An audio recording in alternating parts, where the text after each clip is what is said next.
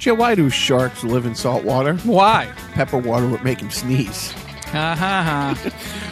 Joe, what did Winnie the Pooh say to his agent when his new contract was up? What? Show me the honey!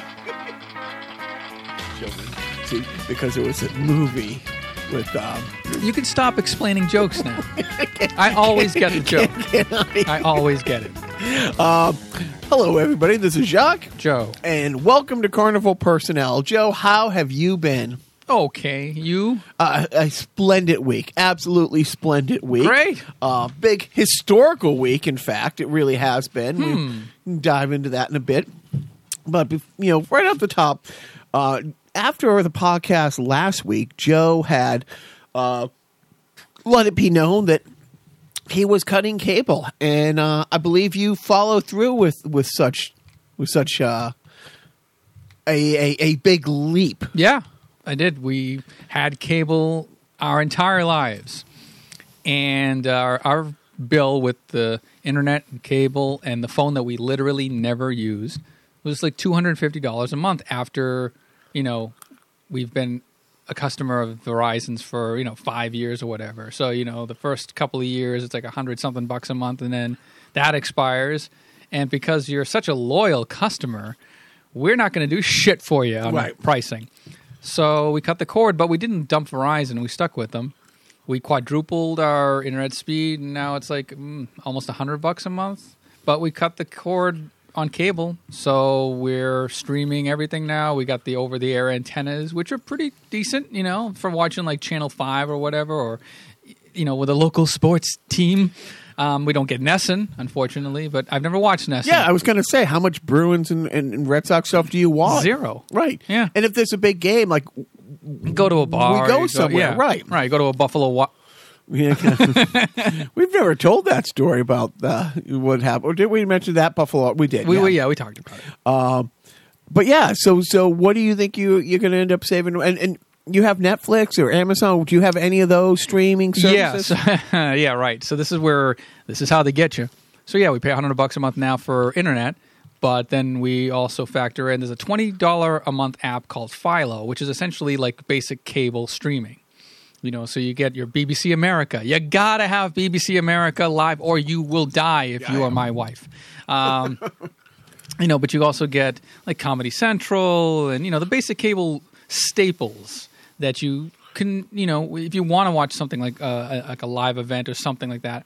I don't know about like MSNBC or anything like that. I think whatever. But again, like that stuff is something that I can catch up on later. But then we have Netflix, we got Hulu, we have Disney Plus, wink. We have Amazon Prime. What else? Yeah, I think that pretty much covers it. We got I mean, it's amazing the upfront cost that I put into it because I bought an Apple 4K TV, and I bought 2 Roku sticks, partridge in a pear tree, so. We're all set for streaming, and it should be interesting to see, if we cave. The one thing I will miss unless I cave and get the streaming service is HBO. Right. So HBO Max is supposed to be coming out in a few months, which is like better than HBO Now. So when Joe was saying this, and I'm going to lead into this, The Watchmen, which I've heard nothing but amazing things about.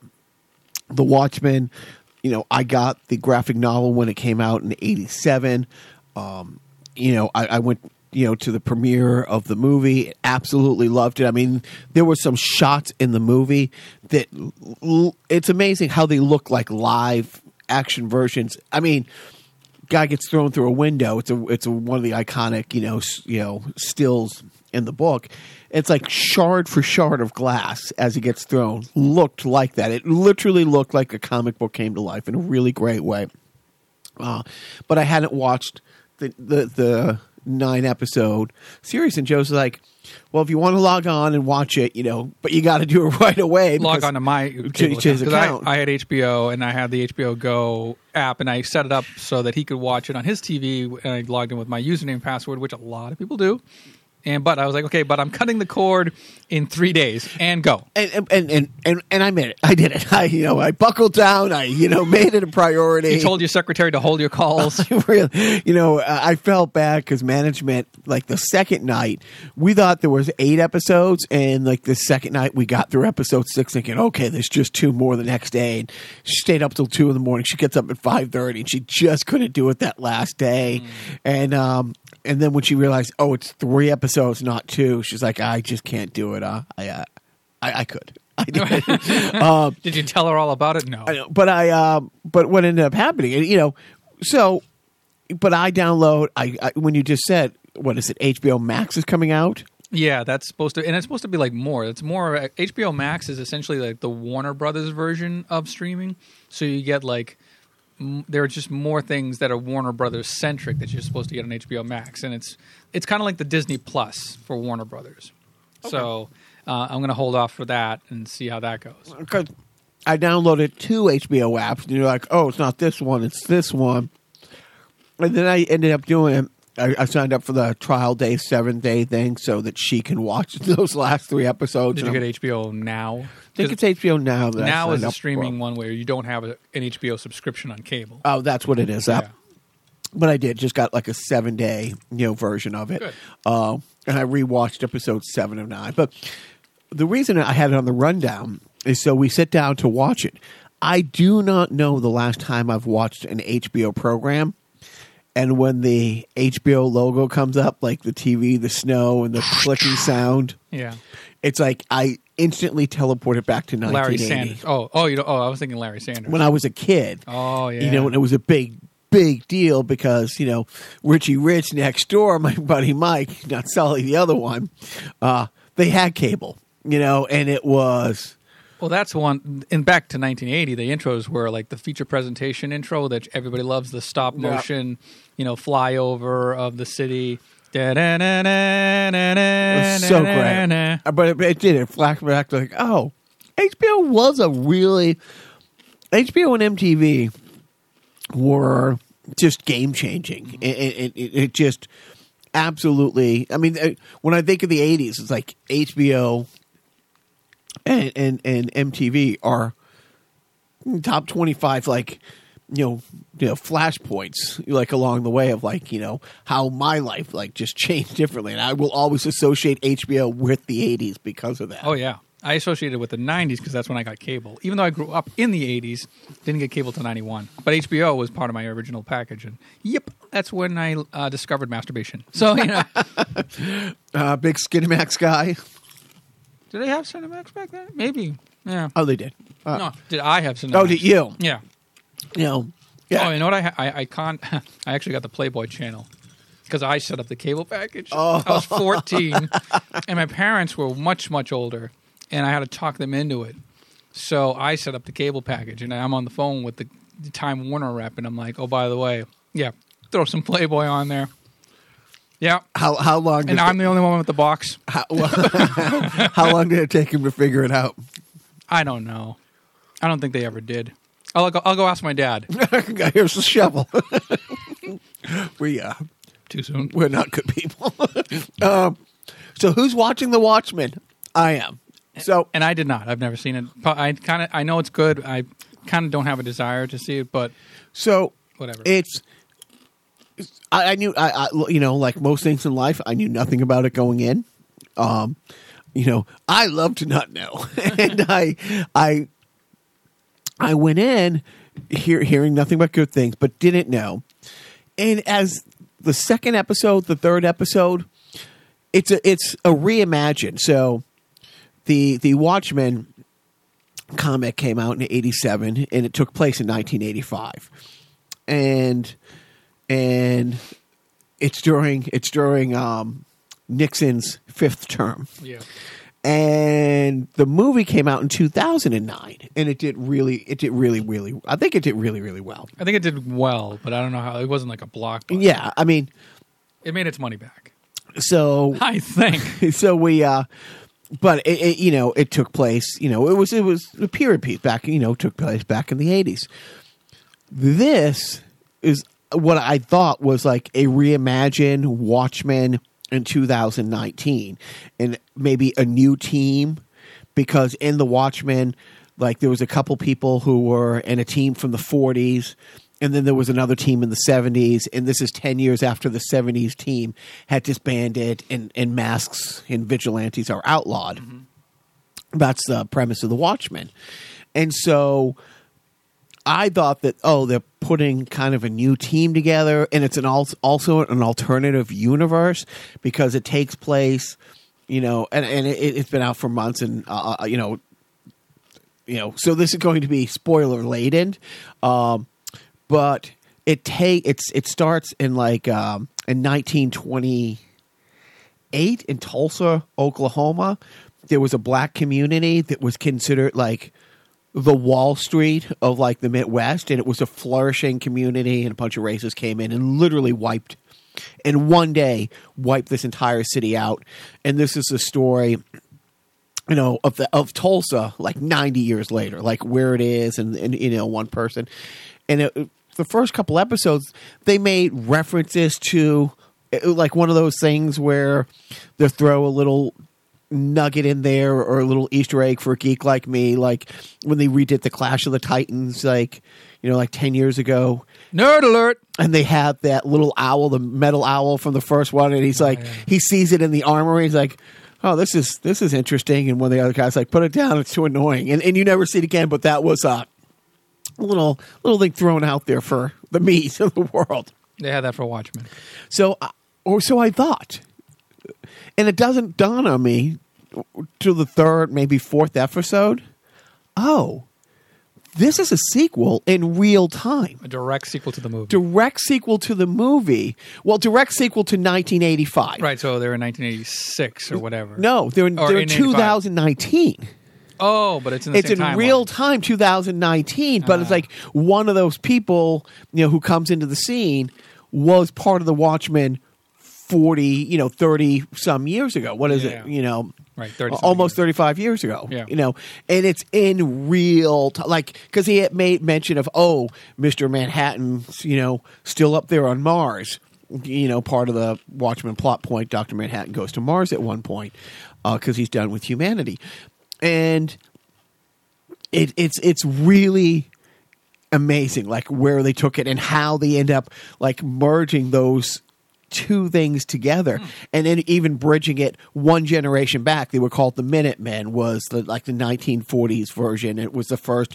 It was a guy named Hooded Justice, and it was funny because, well, it's not funny, but it's funny because there's a big TV show called it's not called The Watchmen, but it's a Watchmen TV show, and it's the stories of... It's the show within the show. Right, that they keep flashing back to, and it's for people from the original Minutemen group from 60 years past or 80 years past at the 20s. At this point. Yeah. The 1920s, not to be confused with the now 20s. And right, and that's and then it's like, it's not till episode 4 or 5 that, and that's, or maybe it's episode 3 or 4 or 5 where Jeremy Irons, comes on. And I'm like, oh, he's a pretty big actor. I wonder oh my God, he's that guy. And it's the same guy 35 years later. It's like, okay, so this is a straight up, sequel. Continuation. It's kind of like, it's like the Cobra Kai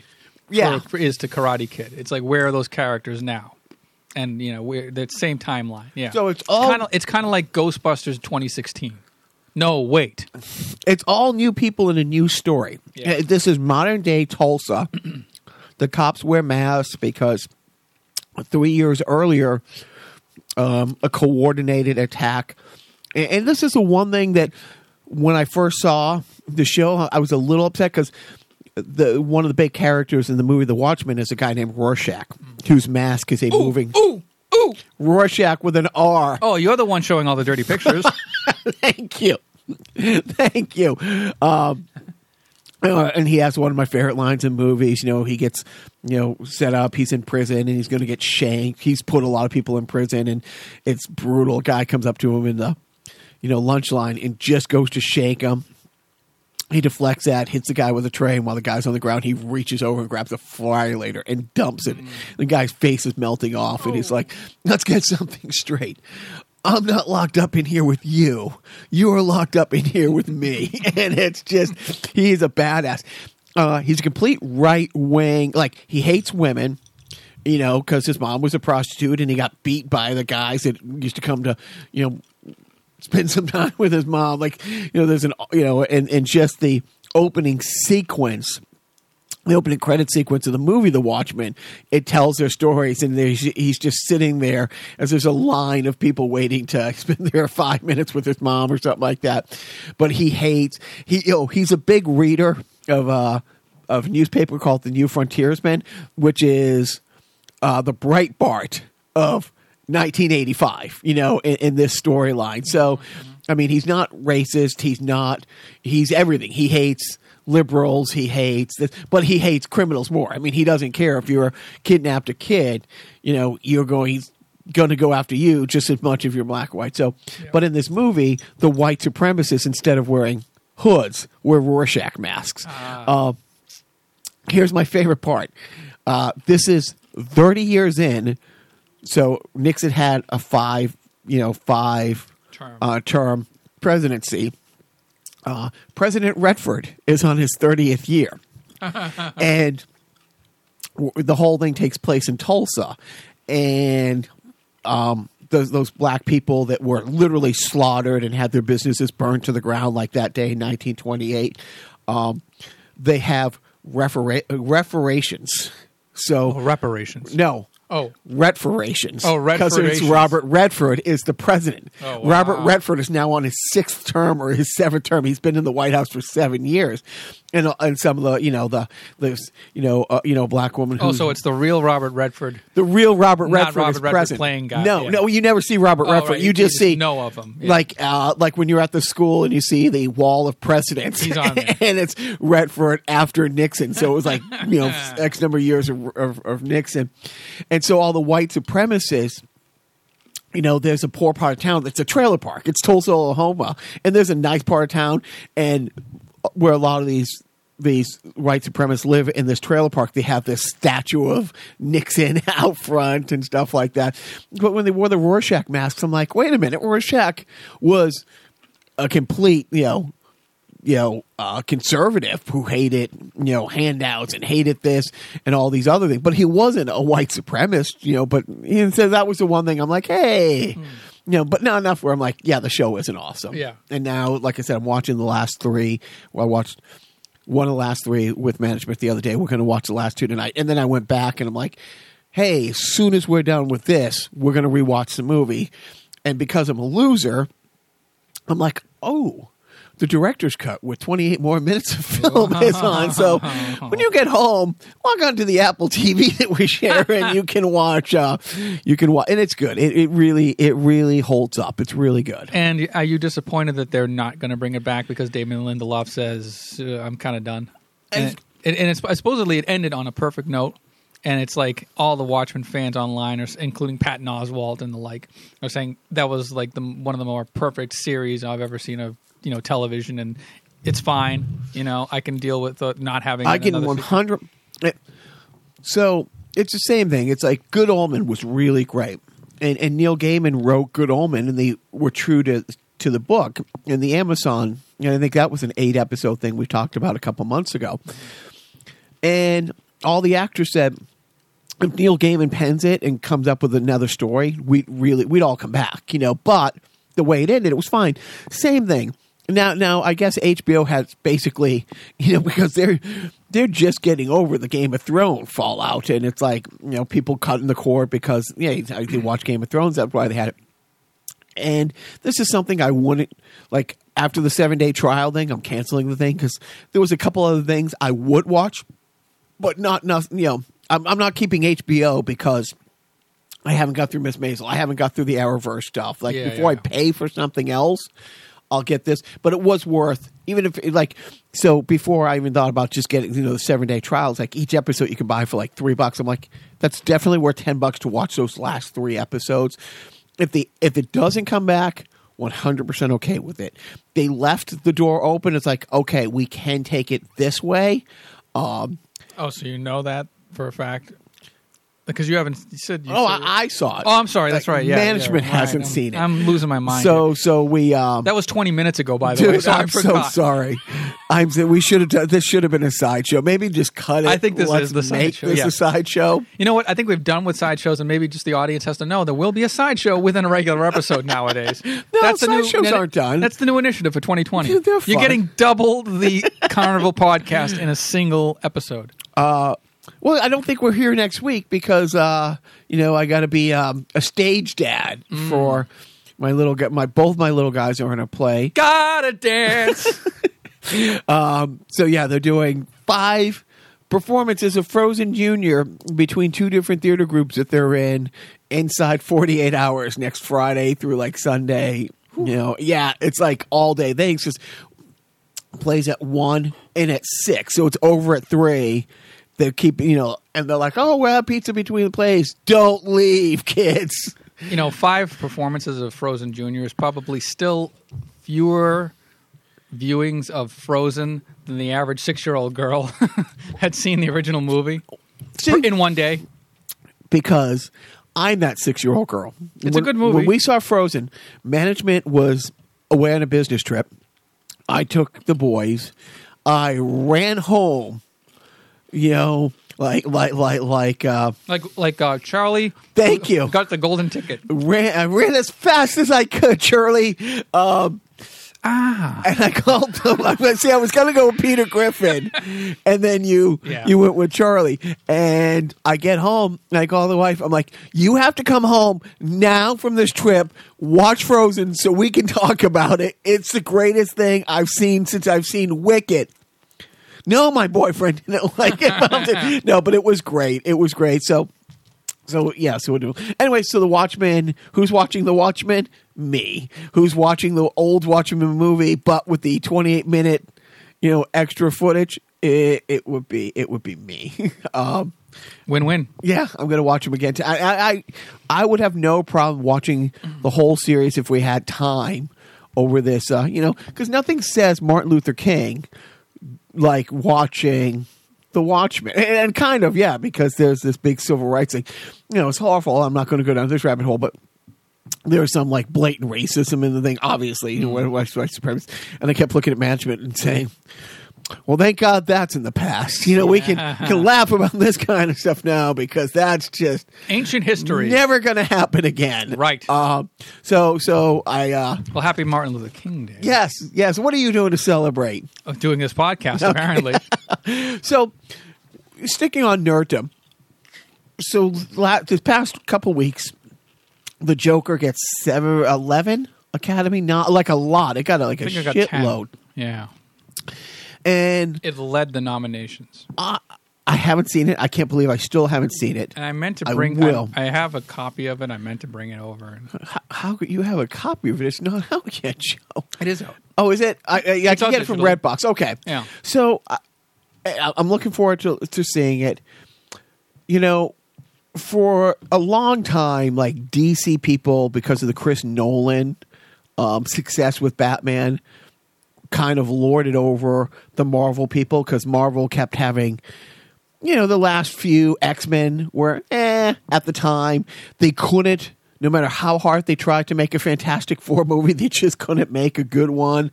And then Marvel comes out and, the MCU does, the Avengers, their first Avengers movie had broken all these box office records. And then, a lot of Marvel people were like, well, our movies aren't as good as The Dark Knight. We didn't get a Heath Ledger Academy Award, but we made a shitload more money, and it's gone back and forth. And so now, and I think a lot of it is because, the get off my lawn, Coppola's and stuff like that saying those aren't real movies. It's like... It's not cinema. It's not, right. It's like douchebags. A lot of the DC, it's gone back and forth, and the DC people have, or the Marvel people last few years have been like, it's like, what, you're going to relaunch Batman for the 3rd time in 8 years? Oh, you guys can't get your shit.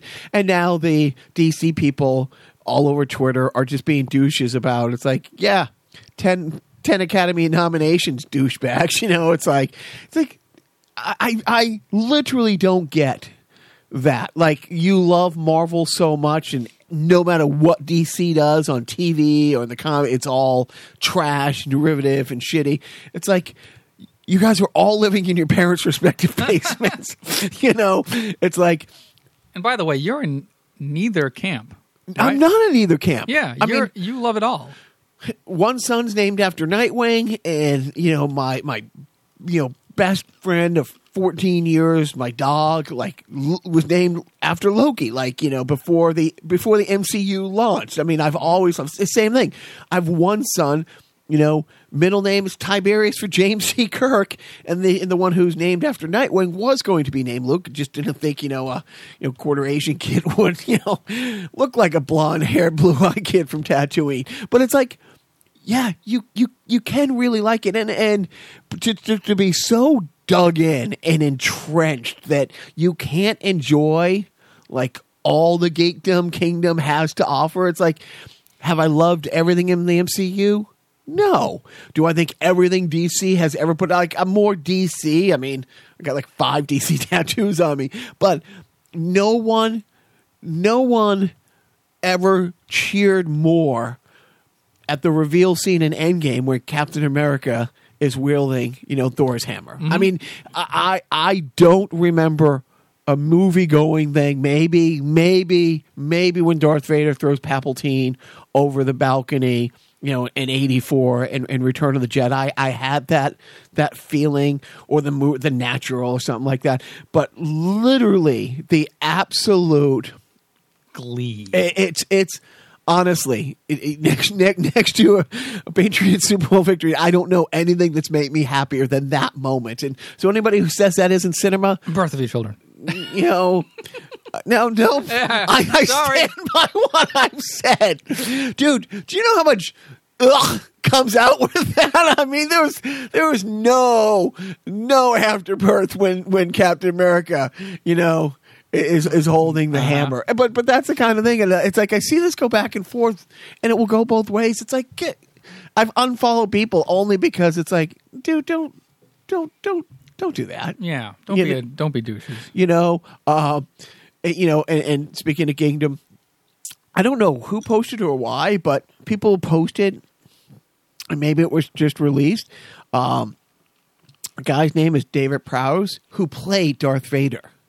Oh yeah, and it's like, can you imagine if this was Darth Vader's voice? And it's not a fair thing because it was the actor through the mask. Not James Earl Jones. Not James Earl, but James Earl Jones and a sound studio with the whole breathing apparatus, right, and all of that stuff. And James Earl Jones's voice, the voice of God. Yeah, literally. When I worked on Touch by an Angel, he was the voice of God. Yeah, and then Morgan Freeman said, "Hold my beer." Yeah. Oh, it's anyway. But James Earl Jones is. So what about David Prowse? So no, we've been going around on Twitter, those clips. The clips of the natural audio of Dave Prowse acting as Darth Vader. Right, and I guess he was Darth Vader through the first 3 movies. It was pretty interesting, but it's like, yeah, when you hear the voice, you're like. And you've seen the ones where Han Solo is acting with Peter Mayhew as Chewbacca, and Peter Mayhew's audio. Right. There are actual words that are being played off by Harrison Ford, so that it's not just gibberish, and then Han Solo says something. It's actual lines, English lines. Yeah. Interesting stuff. Weird, wild stuff. Yeah, I love that. I mean, remember the first week, second week, film school. Like I said, I don't want to brag, but I did go to Fitchburg State College, which is the largest state college in the town of Fitchburg. Mm-hmm. And one of the things is it's actually a university now. Is it now? So SU. I was always hoping to be Fitchburg University. Good old FU. And we watched the opening reel when Darth Vader comes on Princess Leia's ship. And it's just a bunch of guys stupid walking around, and you can hear they're just walking on plywood. Right. And Just like, and just guys falling down. There's no this was the stripped down, no special effects. It's like the whole raw scene, audio, yeah. and just guys falling back, pretending to get shot, and like moving their hands as if like the coiling from a. Did any of the stormtroopers say pew pew? Had it been done now, everybody would have gone with the pew pew. I told you about that Laura Dern that couldn't help but say pew Yes, pew yes. when she was shooting her phaser or her pistol. Her laser gun, which is pretty awesome. So no, that's it. Okay, now let's next to the Watchmen. The real highlight for me is in the past 72 hours, and we'll talk about this for a bit. Good old Lev of Igor Lev, Lev Parnas. I mean, his partner's name was Igor. It's like, is it Igor? It was. It's not Igor. No, seriously, it's Igor and Lev. It's like. Oh, can't the writers be more creative than go with these absolute boilerplate Russian names? Right, Boris and Natasha were taken. So, Lev and Igor. So, Lev is the one who he's the cute one. The canary in the coal mine. Yeah, looker, Sorry, girls, he's taken. And so... But my favorite thing of it, and you probably watched, and you couldn't not have heard, the Rachel Maddow interview. Saw it. But the highlight for me was when Lev is talking about Devin Nunes being part of like the intelligence committee, questioning like Fiona Hill and all these other people. And he says, and I text my lawyer, and he points to him like, "Can you fucking believe this?" It's like. It's all going to come out. What is he doing? It's like there's no way Nunes doesn't think all this is going to eventually come out, and yet he didn't recuse himself for this, and that I've met with him. And, of course, at the time, somebody had said, look, we see, because this guy's been arrested, Devin Nunes, that, you've had conversations. Oh, I don't know who he is. People call my office all the time. It's like... But this is your cell phone, and this is a 15-minute conversation, and you had a dozen of these.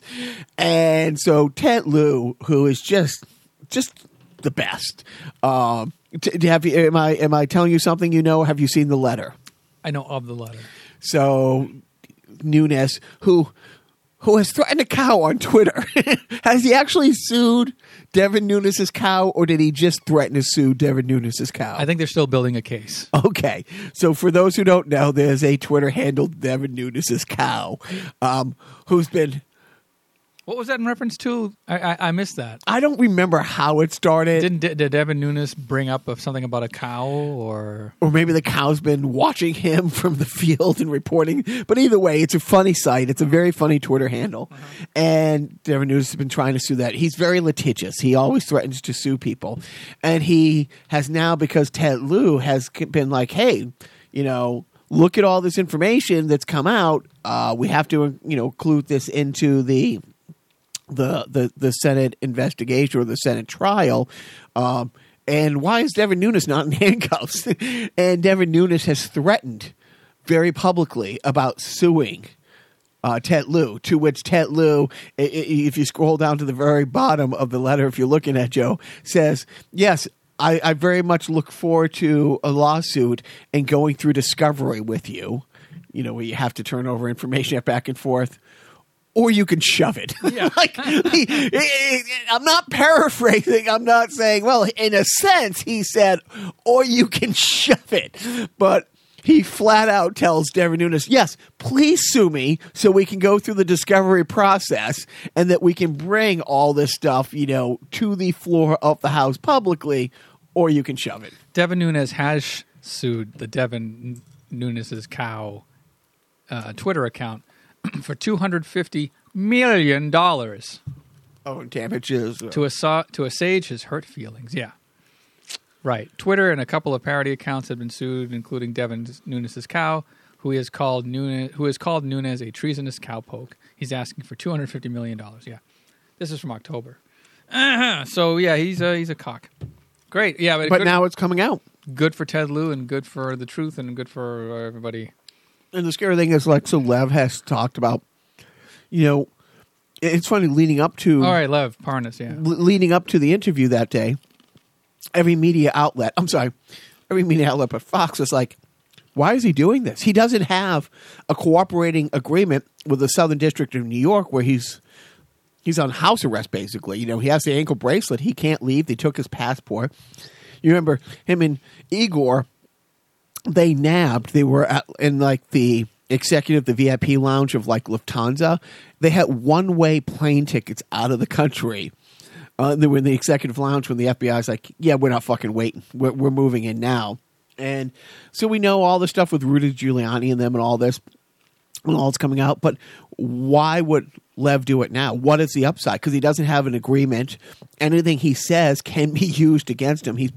And he flat out said, yeah, he's not afraid of the prosecuting in New York. He's not afraid of going to prison. He's afraid of William Barr and making all of this stuff go away and burying the information like he did the Mueller report. And Lev knows he's going to be doing serious time. You know, not a slap on the wrist, you know, like that. The Russian spy, what did she get? 3 months, 6 months or something like that. That these are serious things, but he doesn't want this to all be swept under the rug. So, I mean, it's what a hell of an injury. It was a 2-day and everything you would want to come out. And the biggest thing, my favorite thing is, as they keep using the terms, he kept all the receipts. He's not saying, oh, I talked to Joe on this day about this, and Joe's like, nope, because you deleted it from your phone. It's like, yeah, but you can't delete it from my phone, and here's the printout, and here's the, you know, WhatsApp, you know, the company itself printed out. Oh, here's the receipt of us at dinner that night, and we took a picture. And my favorite thing is how nobody knows this guy, Lev, and he keeps sending out pictures. He met with everybody. Right. Everybody. Just because I took a picture with the guy doesn't mean I know him. I'm sure he's a nice guy. I don't know. Maybe he's not. I don't know. By the way, I'm quoting Donald Trump talking about Lev Parnas. Well, and my favorite thing is it turns out that the more you peel this onion back, Lev actually was one of the many jobs he had in the late 70s. He sold condos for Trump's dad. He's been in this orbit for 40 years. And when you see, okay, you know, it's true. At a fundraiser, you know, Elizabeth Warren, her, we've talked about the thing with her and selfies and about, you know, she will literally take 10,000 selfies if there's 10,000 people in a line after one of her speak. I'm guessing 1 or 2 of those people have been douchebags. And at one point, there's going to be like, here's Elizabeth Warren smiling with, you know, mass murderer, you know. Right. 10 years before he murdered anybody. But the great thing is, it's like, oh, you don't know this guy, but there are 6 different photos from 6 different events inside the Oval Office that you are with this guy. He is on a plane with Rudy here. I mean, so it's all of that stuff. And then it was somebody else. It's like, when and I'm jumping ahead a little bit, when Blotus put together his dream team of Fox lawyers, like, you know, Alan Dershowitz and Pam Bondi, who was the attorney general in Florida, and she's been brought up under charges for like a lot of shaky things with the Trump. There was an illegal contribution. It's like $25,000 that went back and forth. I forget the nature of that. As soon as she was named to the team, Lev's lawyer sends out a picture with Lev and her. Oh, this Pam Bondi. And it's his. I mean, it's just full on troll mode at this point. It's like, oh, not only am I friends with Rudy, not only have I got paid for Ukraine and paid Rudy, that's how we pay Rudy with the money. Not only have I done this, this, and this, all the pictures, everybody in the circle, you know, has been. And the thing is, It's funny. I was driving in the car with the 12-year-old the other day, and we were listening, and they were playing clips from Trump supporters on the other side, you know, different senators and Congress people. I pointed out to him, I'm like, notice how none of them are saying he didn't do this. They're all saying, well, he shouldn't be impeached for it, or this is a waste of time. You know, and now the big thing is like, you know, a senator was asked in the hallway yesterday, asked a question about, do you think Lev Parnas is what he said on national TV should be coming into the Senate. And she's like, you're just part of the liberal media, or you're just a liberal hack. And that clip has gone viral in the right-wing stratosphere, and she's fundraising, selling selling T-shirts now that say, you're just a liberal hack. It's like they're fundraising.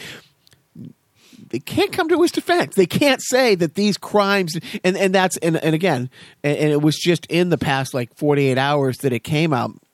The Government Accountability Office isn't, Joe and Jock Watch Group Productions, like this is our opinion. This is an actual government agency that is an oversight committee.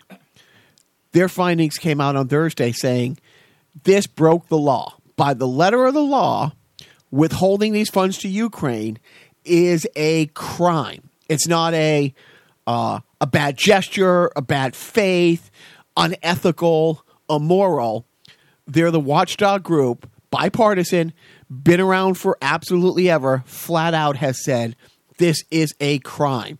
So one of the few talking points that the Fox and Friends world have been holding on to is it's not a crime. You might not like of what he did.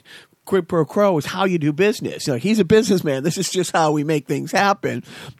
But it's not a crime. Yeah, well, it's fun fact. It's now officially a crime. What are you looking at your watch for? Where are you going? I'm not looking at my watch. I was looking at my dick.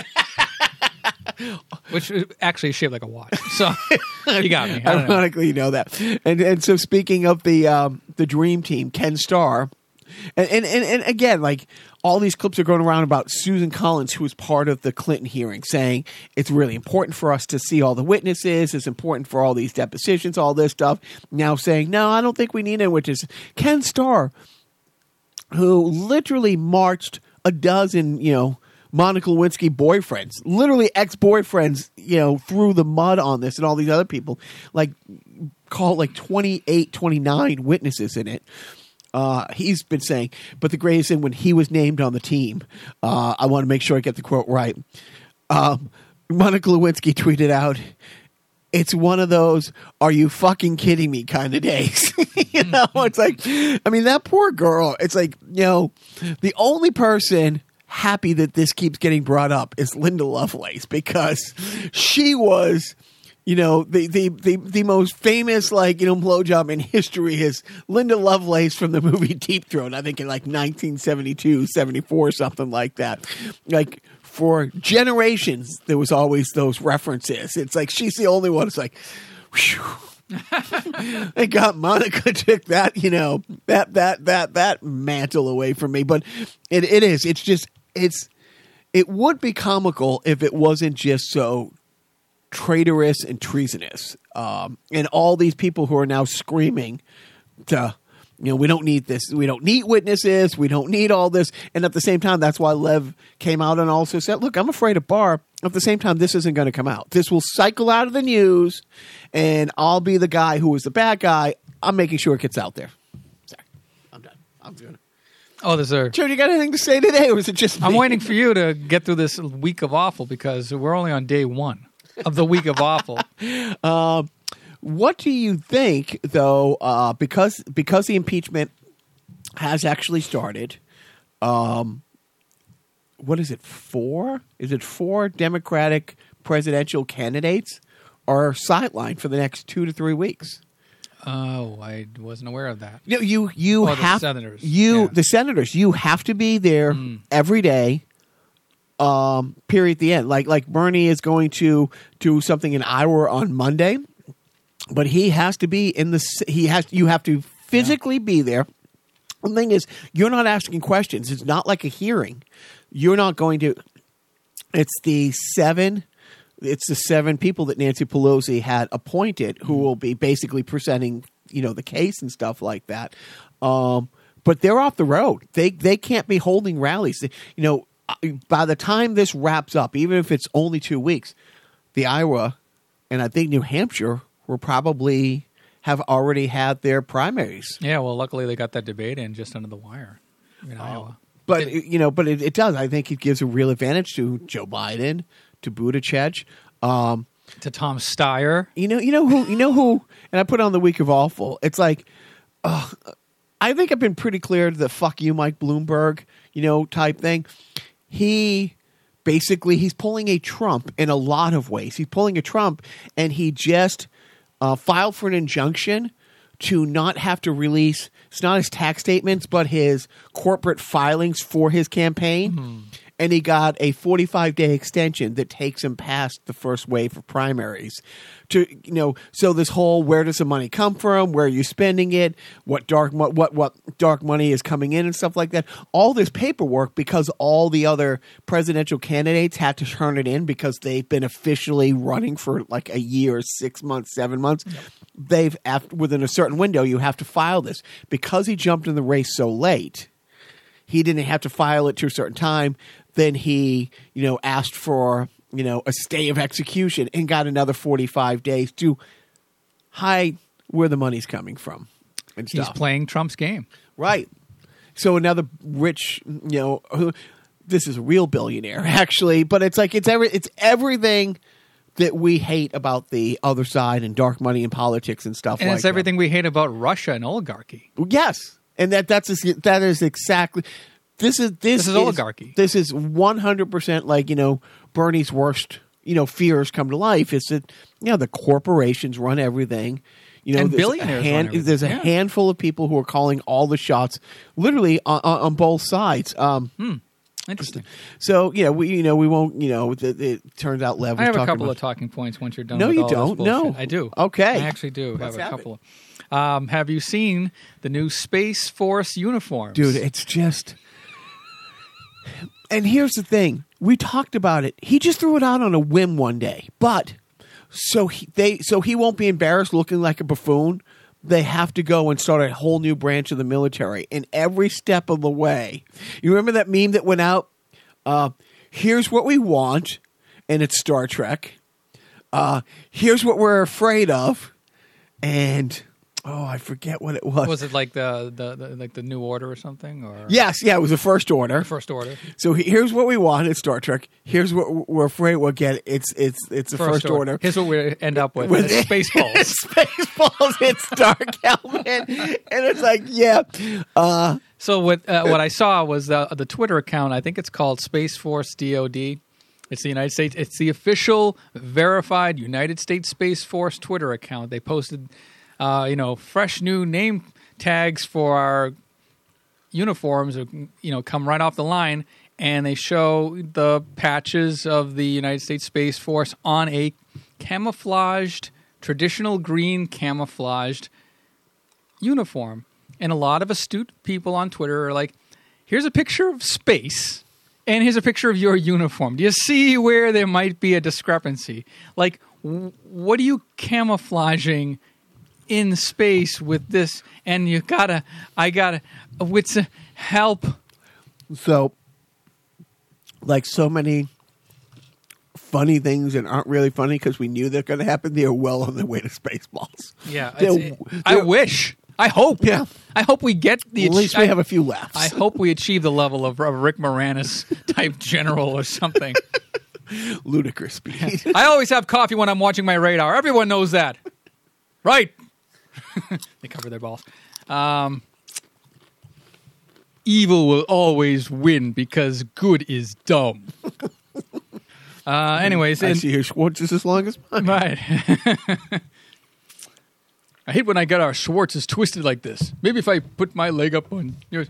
The ring! Merchandising. The ring!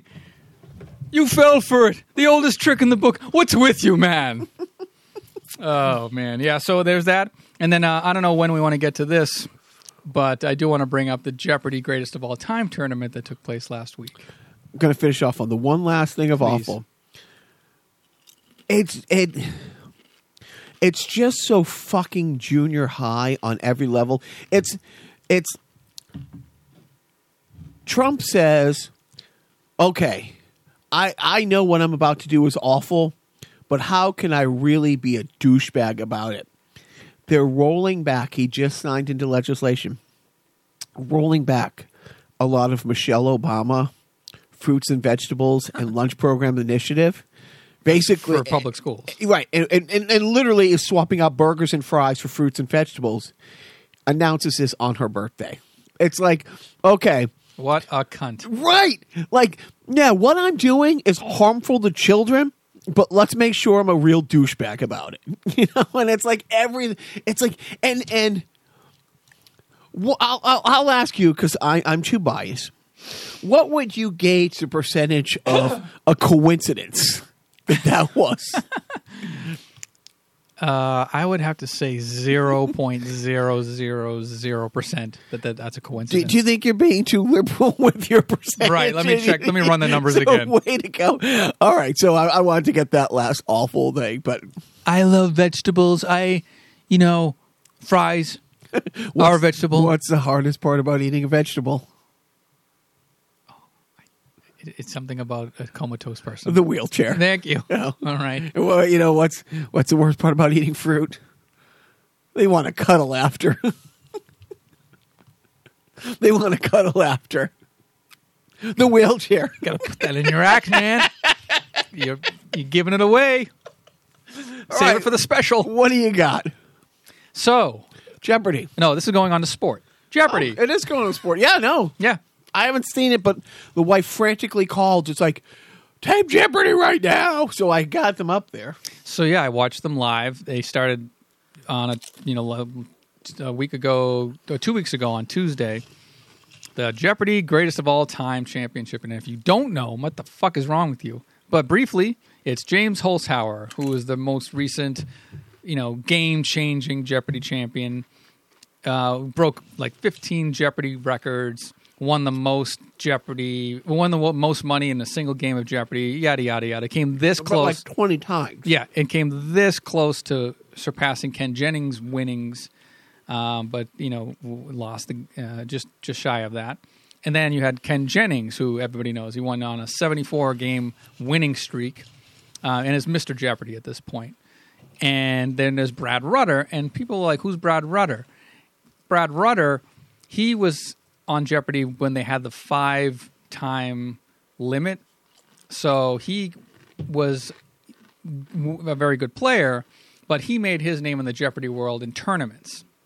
So he had never lost a game to a human before until, spoilers, this tournament. He lost to Watson when they played IBM's Watson. Oh. But Brad Rutter holds the record for the most amount of money ever won on Jeopardy cumulatively. So he's won like $5.4 million in winnings throughout all the tournaments, like the Ultimate Championship and all the Teen Week and everything, Celebrity Jeopardy, Trebek. But anyways, Turd Ferguson didn't make the Jeopardy. Turd Ferguson just got edged out. But it was supposed to be a best of 7. So the structure was they were hour-long episodes, 2 games per episode, and they played for points, same amounts on the board. But whoever won cumulatively, they added the totals of the final Jeopardy winnings in both games in one night, and whoever made the most amount of points won that match. And the winner of 3 matches gets $1 million. So, Ken Jennings won the first night, and he won the second night. And James Holzhauer won the third night. And, again, if you don't want to know this, spoilers. By the way, there's 4 people listening. I think we can stop saying spoilers, Dude. There's more than 4. Okay. But it was supposed to, I think, I follow a Twitter account called Buzzer Blog, who has inside info on the scheduling for all these things. And these were taped, about a month in advance or something. I think originally ABC had this scheduled for a Tuesday through Friday. Originally. Maybe when they saw that it was wrapped up in 4 games, that they took the Friday show and moved it to the following Tuesday to build up suspense over the weekend. So it ran for 4 nights. Jennings won the $1 million. He won 3 games out of the 4.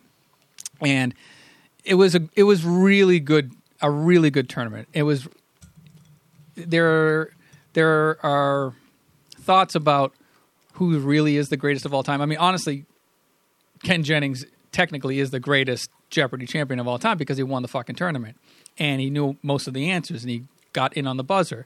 But they're all playing James Holzhauer's game.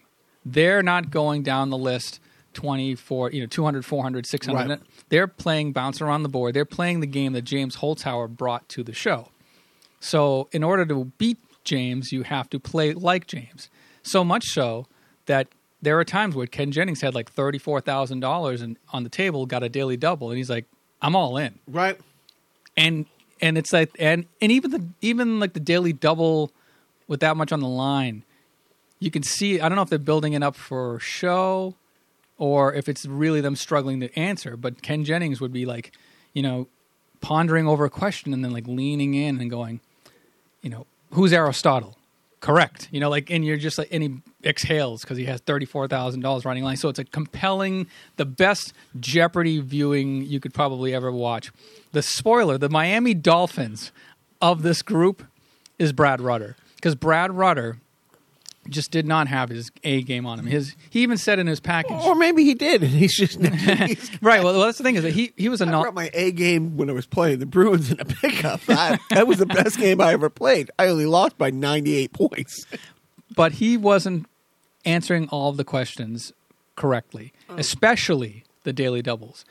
Unfortunate for the other players because Brad Rutter got, I think, more than half of the daily doubles in the entire tournament. So he was a Jill Stein. Yes, he comes in, grabs the daily double. There are other, Ken and James have like tens of thousands of points on their side. They're playing for real money or points. And Brad Rutter comes in, swoops in. He literally has like $2,000 in his thing. And he's like, okay, a true daily double. What color is the sky? What is red? That kind of fail. Wow. Yeah, and he would blow like almost all of the daily doubles, lucky daily doubles. But they So stupid. it really is. I love that though, because I only used 10 times a day. Yeah. Management, I can't blow my nose. Lucky nose. So that was, and I would get mad. I would watch Brad Rutter blow these daily doubles, and I'm like, you fucking asshole! At least like make it worth their while. Just and you could tell that he was just not buzzing in on time, getting answers just wrong. Like he was in the negative a couple of times. The greatest burn on that entire, and they would bust ball, like the players would bust balls with each other in between rounds. But the greatest one was at the end of the first game of the night, and this is like night 4. And at the end of the first game, they had to wipe the totals because they're resetting their totals to 0 so that they can set up for the game 2. And Alex says, so we're going to clear the totals, and then it goes to, and then James is like, hey, wait a minute, Brad's total is still on there. Oh, man. Because he had 0 points in the first game. Man. And you can hear the audience just go, oh, man. It was so great. It was so great. But Did Alex react? I think so. How do you not? Oh, God, yeah. Well, I don't think you saw his face, but it was just like, it was great. Honestly, I think they're available for like on streaming somehow. Like, I think they'll eventually be on Netflix or some streaming app, or Hulu. I think even has them. I think Hulu does have That's awesome. The greatest of all time games online. But it's really it's compelling to watch, even if you know the ending. I mean, Ken Jennings is just a great player. There are even like rumors in the Jeopardy community that maybe they're thinking of having Ken Jennings be the next host. I was literally, as you started to talk about that, I was thinking, unfortunately, it's coming, It's happening. And I mean, my first pick, who would your first pick be to replace Trebek? You know what? This is kind of an off thing, and you probably wouldn't appreciate it, but Meredith Vieira. Yeah. Because Because she hosts the daytime version for years Of Millionaire. Of Millionaire. And she hosts this new game show called 25 Words or Less. It's a very low-key party game atmosphere type show, but she's a news person. She's had her own talk show. She's smart, and she's articulate, and she's a woman, and she's, not unknown. So I think she would be a really good fit. What do you think? Will Ferrell. Yeah. Just comes in, and for the next few years, That would be so insulting. Yeah. Would it? Yeah, if The guy he replaced died of stage 4 pancreatic cancer. What better way to honor the gentleman than to play a parody of the 1986 version of the said host? No, but I do.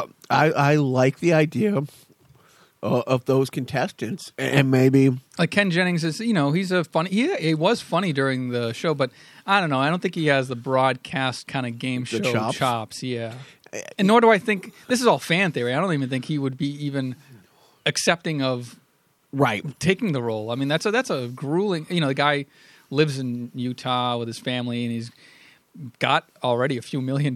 He just won $1 million. I'll take almost anybody but Steve Harvey. And only because he's black. No. Because Joe's like, he's going to say something awful. Don't say it. Oh, he said it. Fuck.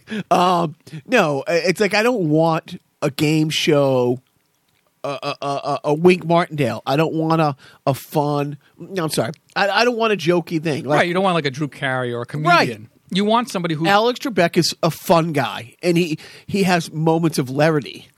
But great, you might have to change it totally, but... I think Meredith, that's why I say Meredith Vieira, because she has, she can be funny.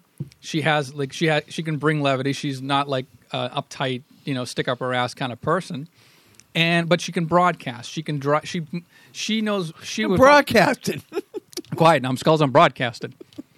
But yeah, she would be somebody who would move the game along and give reverence to the game and not fumfer around, Right. So I don't know, somebody like that. I mean, Alex Trebek has such, and it's funny because like you've pointed out, he was a game show host in between a divorce in like the 70s, and it's in the 80s. If you watch like the classic Concentration, they rerun them now on Buzzer, and it's like mid 80s. Alex Trebek. So, and it's a looser environment. He's still hosting Jeopardy. He's been hosting since '84, but he's also on this other daytime show for NBC, Classic Concentration, and he's constantly hitting on the female contestants. And it's a different Alex Trebek. But you see this Alex Trebek of the last 25 years, and you're like, you get the feeling he knows all the answers, and he's just this really. Well, he was on the last episode of the Colbert Report. The man with the answers. The man with all the answers. Have you seen that? I have seen. Anyway. But it's great. So we have him. I will not. I hope the missus watches the taped episodes of this before she hears all the spoilers on the podcast.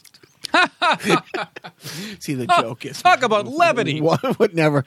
Oh. What do you have in sport? The only thing is, we had talked about it, and...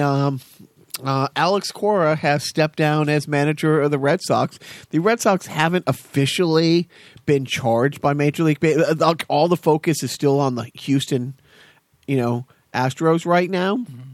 And they cleaned house. And like we talked about last time, I mean, you do feel bad for the Dodgers who lost out to these, to the Astros and then to the Red Sox in back-to-back years by teams Alex Cora was leading that, cheated their way to a champion. And, there's more and more stuff that's coming out and more of the evidence that you see.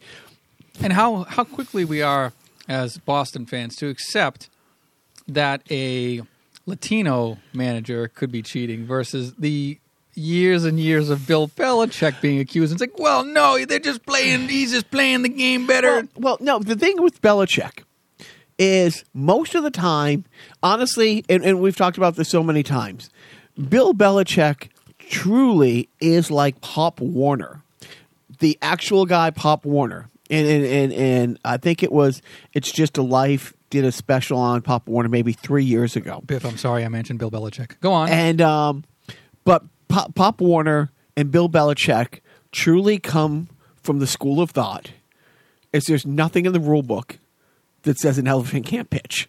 And most of the stuff that Bill Belichick has been accused of, it wasn't in the rule. It didn't say you couldn't do this. It also said you could do this under these circumstances. If it's a Monday Night Football game played in an NFC stadium on a game under 40 degrees, you can do that. And he knows every obscure rule. But things like with Spygate, it was 100% not a cheating thing as much as it was an arrogant thing. We taped from here last year. Fuck you, we're going to tape from here this year. No, you're not. Same thing with, the deflated balls or whatever. So many of the things that you went down. No, it's not a racist thing with that at all. It's like, in fact, again, I'm just busting. No, I know, but like management, who doesn't give a shit about sports, couldn't name one player on the Red Sox. I guarantee you.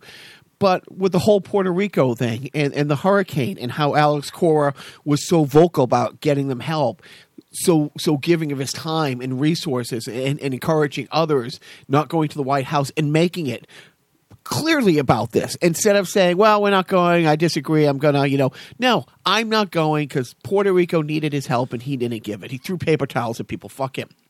But what a 3-point it was range a nice arc. He literally hit that from downtown. But it is. It's coming. You know what I mean? He's going to get fired. He's going to whatever you're going to do it. So he got out of the way, and he's out of baseball. He's out. Well, has to be. Yeah. But that's the thing. It's like the manager of the manager and the GM of the Astros got suspended by baseball and then got fired the next day by the team. But Alex Cora's like, yeah, I'll just bow out now. And it's like, they're a couple weeks away from spring training started. So instead of dragging it out, instead of going the next 2 weeks, going the month or whatever, and having it loom over the team's head. But like I said, I do feel bad for Dodger fans. They got screwed. They really did. Here's my question to you, and people are now starting to ask this question. Why do the players get a free pass? Well, it's not exactly over now, is it? I mean, you're talking about all the players that were complicit? They benefited for it. It's like, they devised a way to steal signals and signal the players to they know. And unless a player said, what they did, I guess, yeah, I mean, it's all within the world of baseball because none of what they did was illegal. It was immoral, but it was not illegal, I guess it's really up to baseball and the key, like the man. Who was it? Mike? Who was the guy that actually started the whistleblower? Was it Mike Fires? Right. It was the pitching coach who got let go. Yeah, and it was like, I think he came out and said, "Look, I'll give back my ring. I'll give back my money. I'll give back my World Series money. I want to wash my hands of this and kind of make atonements of it." But again, it's not like. I guess you kind of have to. Right, I would guess it would come down to the commissioner to say that everybody on the Astros is complicit. Every single person, like if one person, if there's one person, then it's the entire team. Well, I mean, it's like with the Black Sox scandal, Shoeless Joe Jackson took the money from the gamblers. Mm-hmm.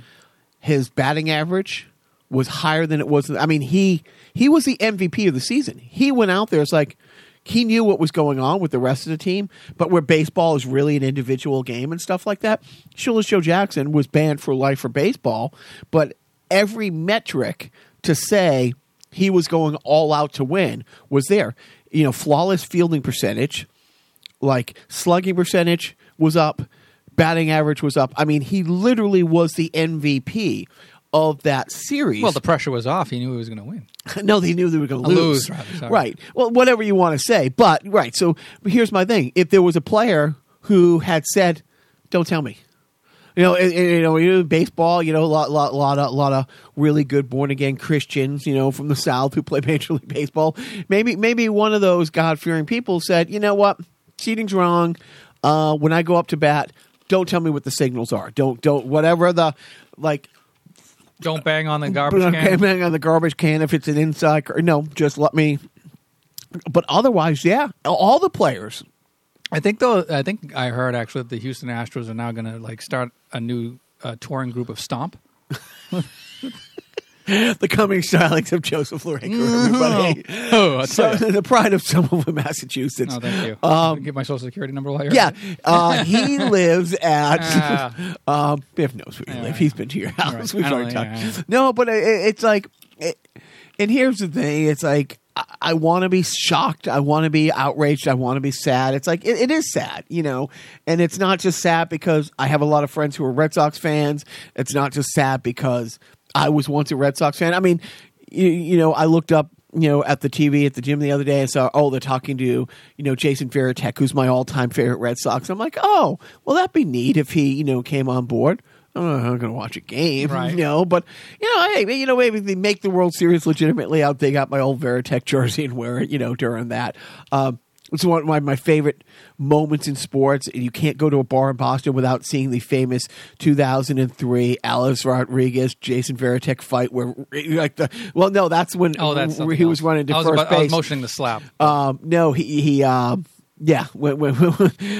yes, but A-Rod was at the plate and he was complaining about a pitch that almost hit him, and he's mouthing off to Varitek, and he just pushes his glove right into his face, and it's just this great moment where Varitek is just there, Yeah.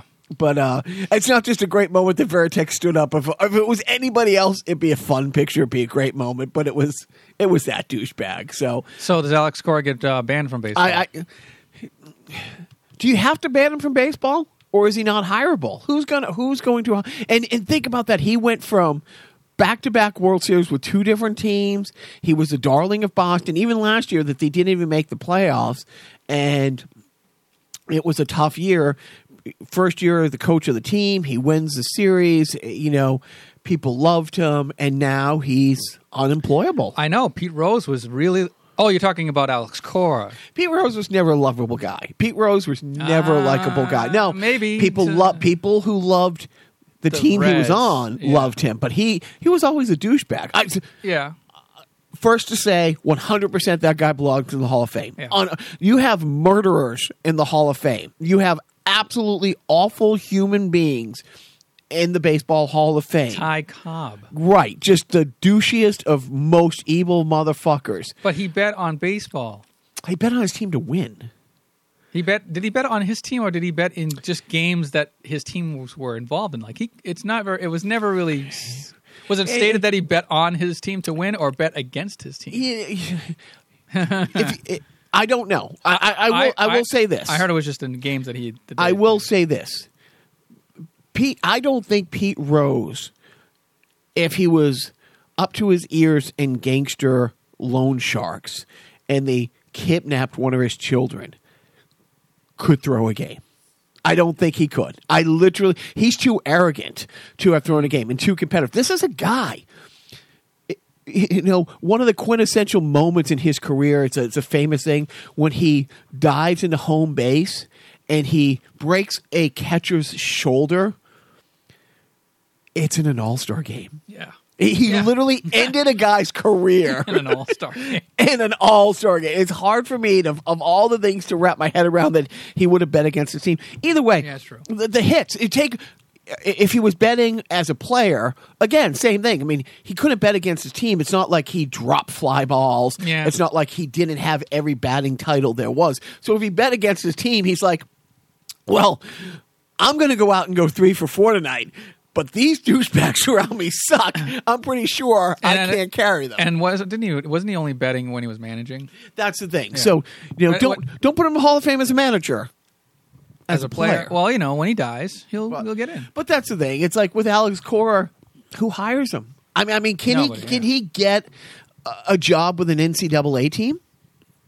Right. I mean, what the Board of Regents is going to be like, wait a minute, this guy's a cheater and this stuff, and he's going to be working with, our youth and our ministry. No, there's not an athletic director in college baseball. He could get a job in the independent leagues as a manager, but going from making a few $1 million a year, managing the Boston Red Sox to a World Series, to spring ball and yeah, it could be one of those things where time passes and he comes back and who knows, but right, I don't know, but that's just one of the things that comes up. And by the way, Cora has yet to be, I mean, I guess they're starting an investigation, but he hasn't actually that's been why implicated in anything. And I think he did right thing for the team. And it's like I said, we're just a few weeks away from spring training.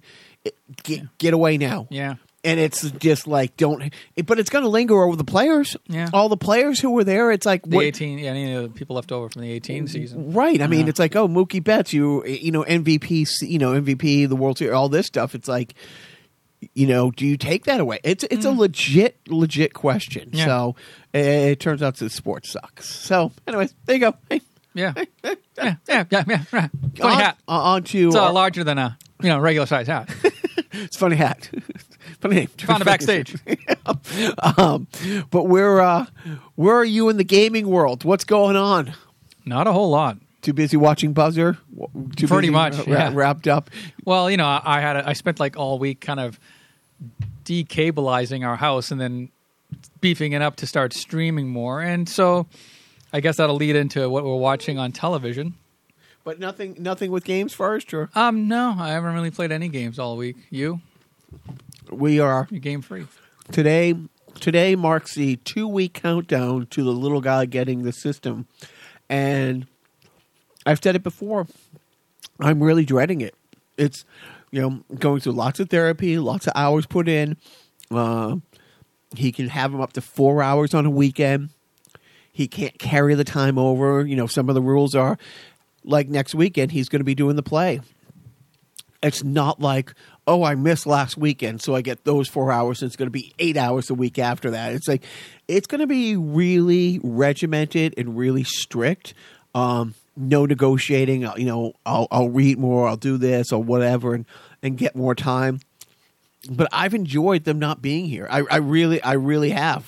I've enjoyed them not being here and not getting caught down the time suck. As fun as they are, it's akin to just doing. It's like smoking pot. It's just like you're wasting time. You're not really doing anything. I mean, okay, a bad analogy, but I guess no. I mean, it's like literally this morning. Management woke me up and we had a lot of things. And I looked at the clock. I'm like, if I get out of bed this second, I can get to the gym and get a workout before the boys are up, and I got to take them to, boxing, jiu-jitsu, come here, the piano, do the podcast. I'm like, this will be my one window. It's 50-50 if there's a game well, involved. I'm going to, Grayson's going to play the games this afternoon. I'm just going to go down and shoot zombies for a half hour.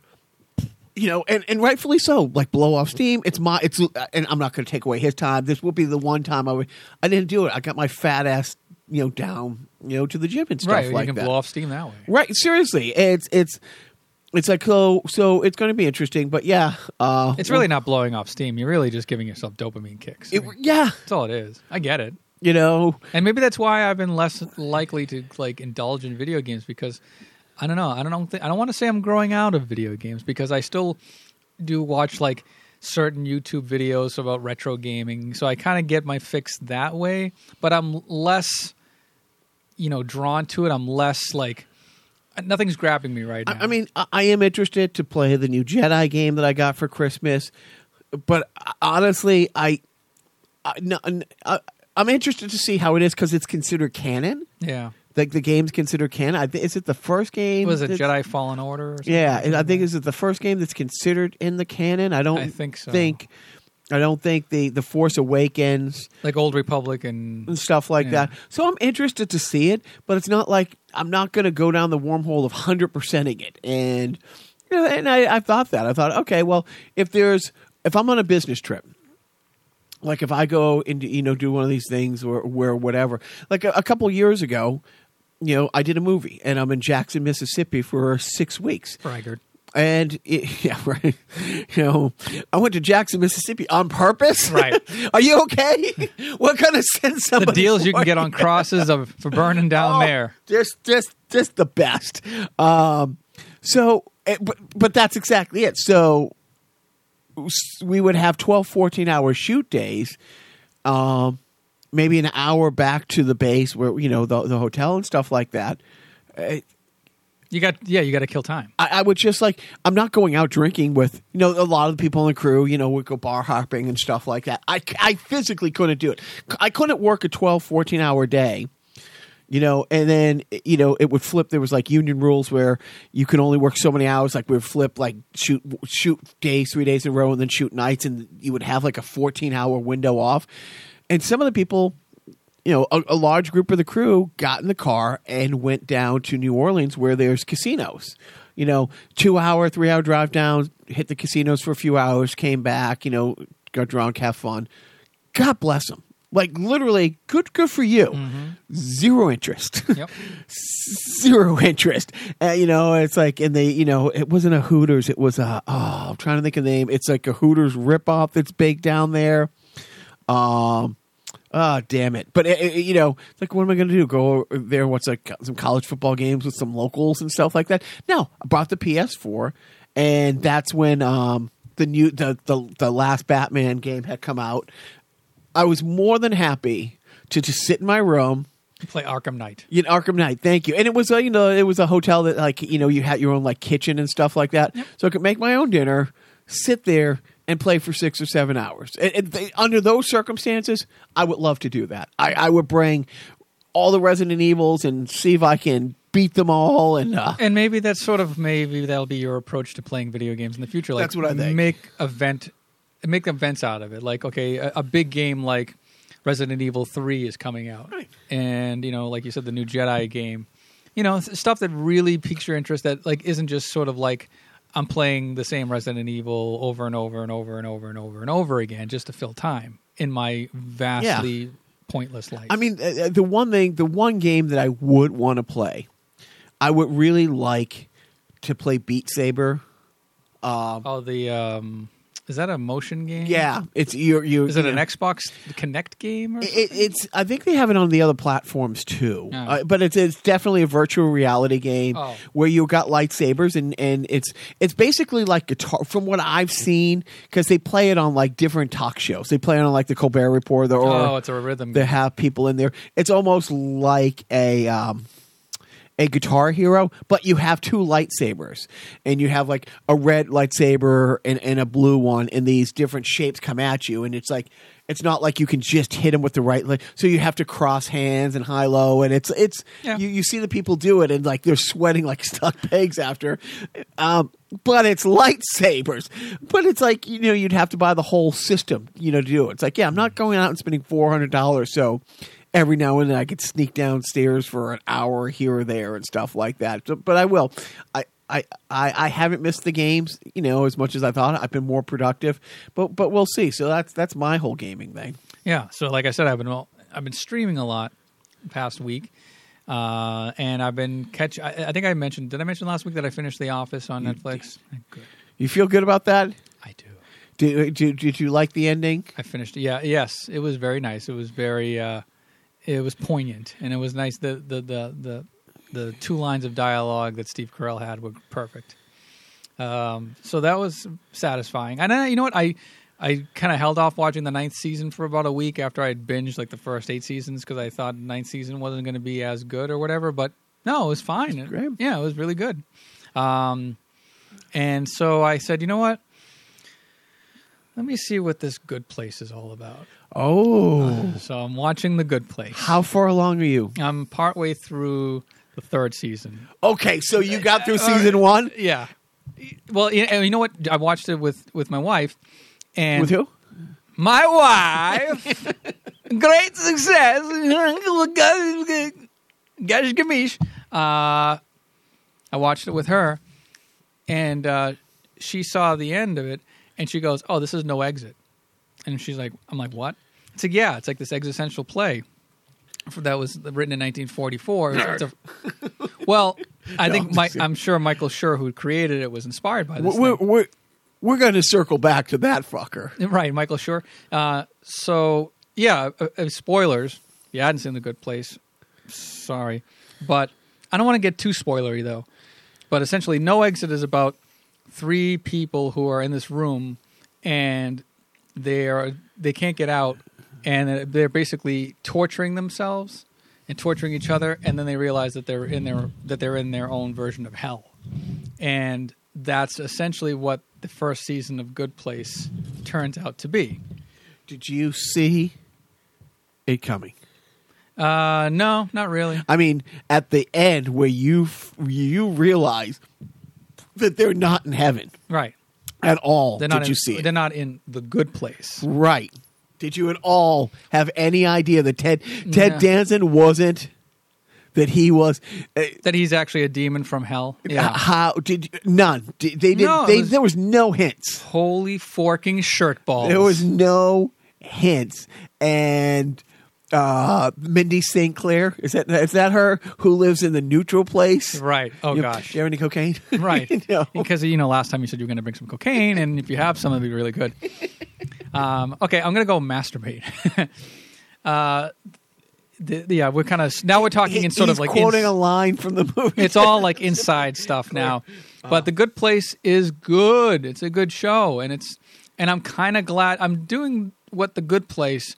What I sort of did with Breaking Bad is I got in, started binging that show right before like the last season started airing live. So I'm kind of doing that now because the last season is going to air live this upcoming spring or something. Or is it already on?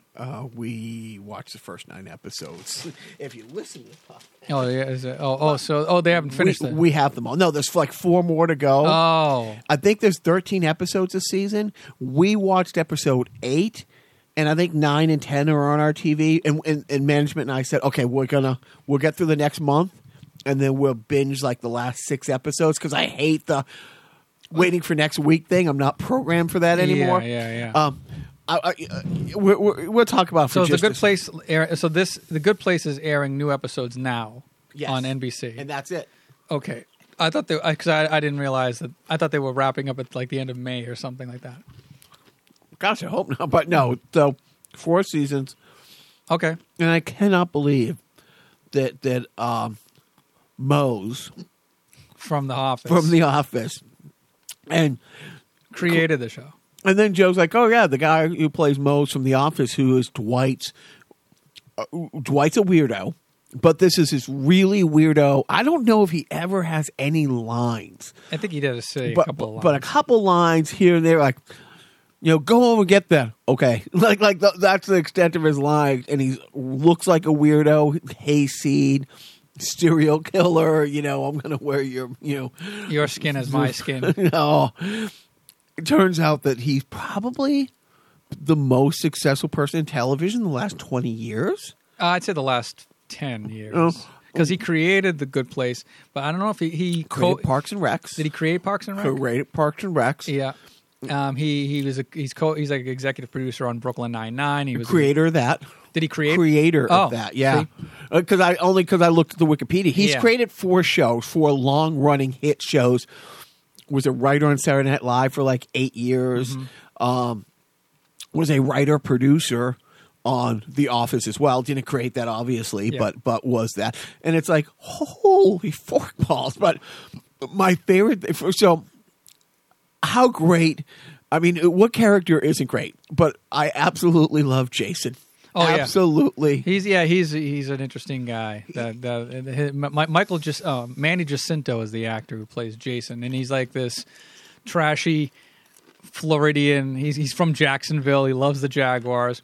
I like though because the series starts with the Jaguars were a shitty team, and then in season 3, there's something that happens where I guess the demons that like Michael, who is Ted Danson's character, who oversees the fake good place that he created for these 4 people.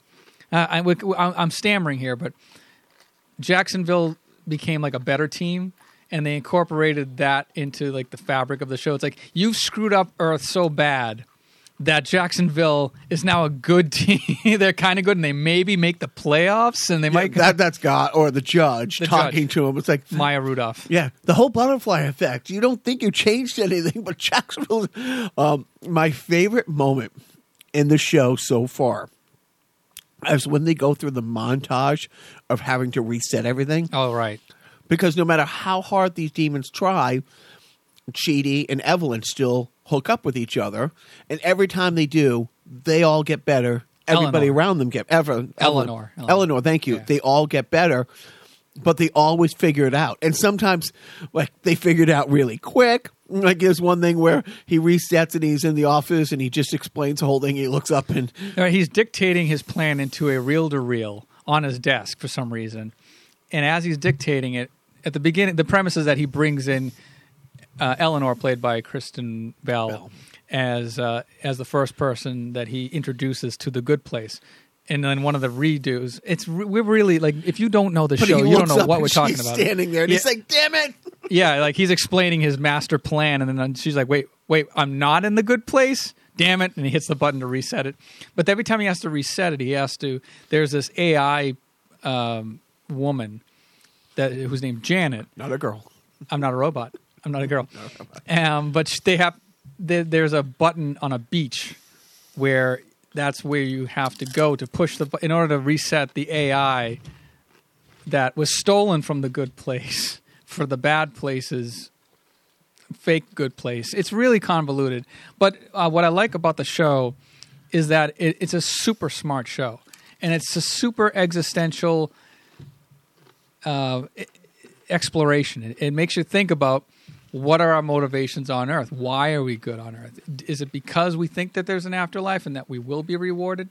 And then, of course, Chidi, who is the black guy on the show, who, by the way, I'm like, where did I see this actor before? I looked it up. He was on the New Electric Company.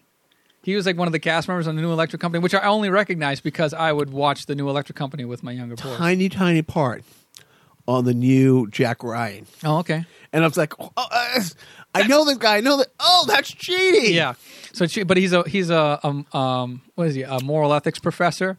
Yeah. This is why people hate ethics professors. Right. Yeah. And that line is said many times throughout the series. But he's the one that's basically kind of explaining all of these situations and all of these moral dilemmas and ethical dilemmas. But it's also, it's the whole fabric of the show. It's just, A, is there an afterlife? B, if there wasn't an afterlife, how would we go about living our lives? Is it worth being good on Earth if there is no reward for it at the end? It's a really good show, and I'm glad that you talked me into it, and I eventually caved and started watching it before it went off the air. I consider that a win in my world. It is. No.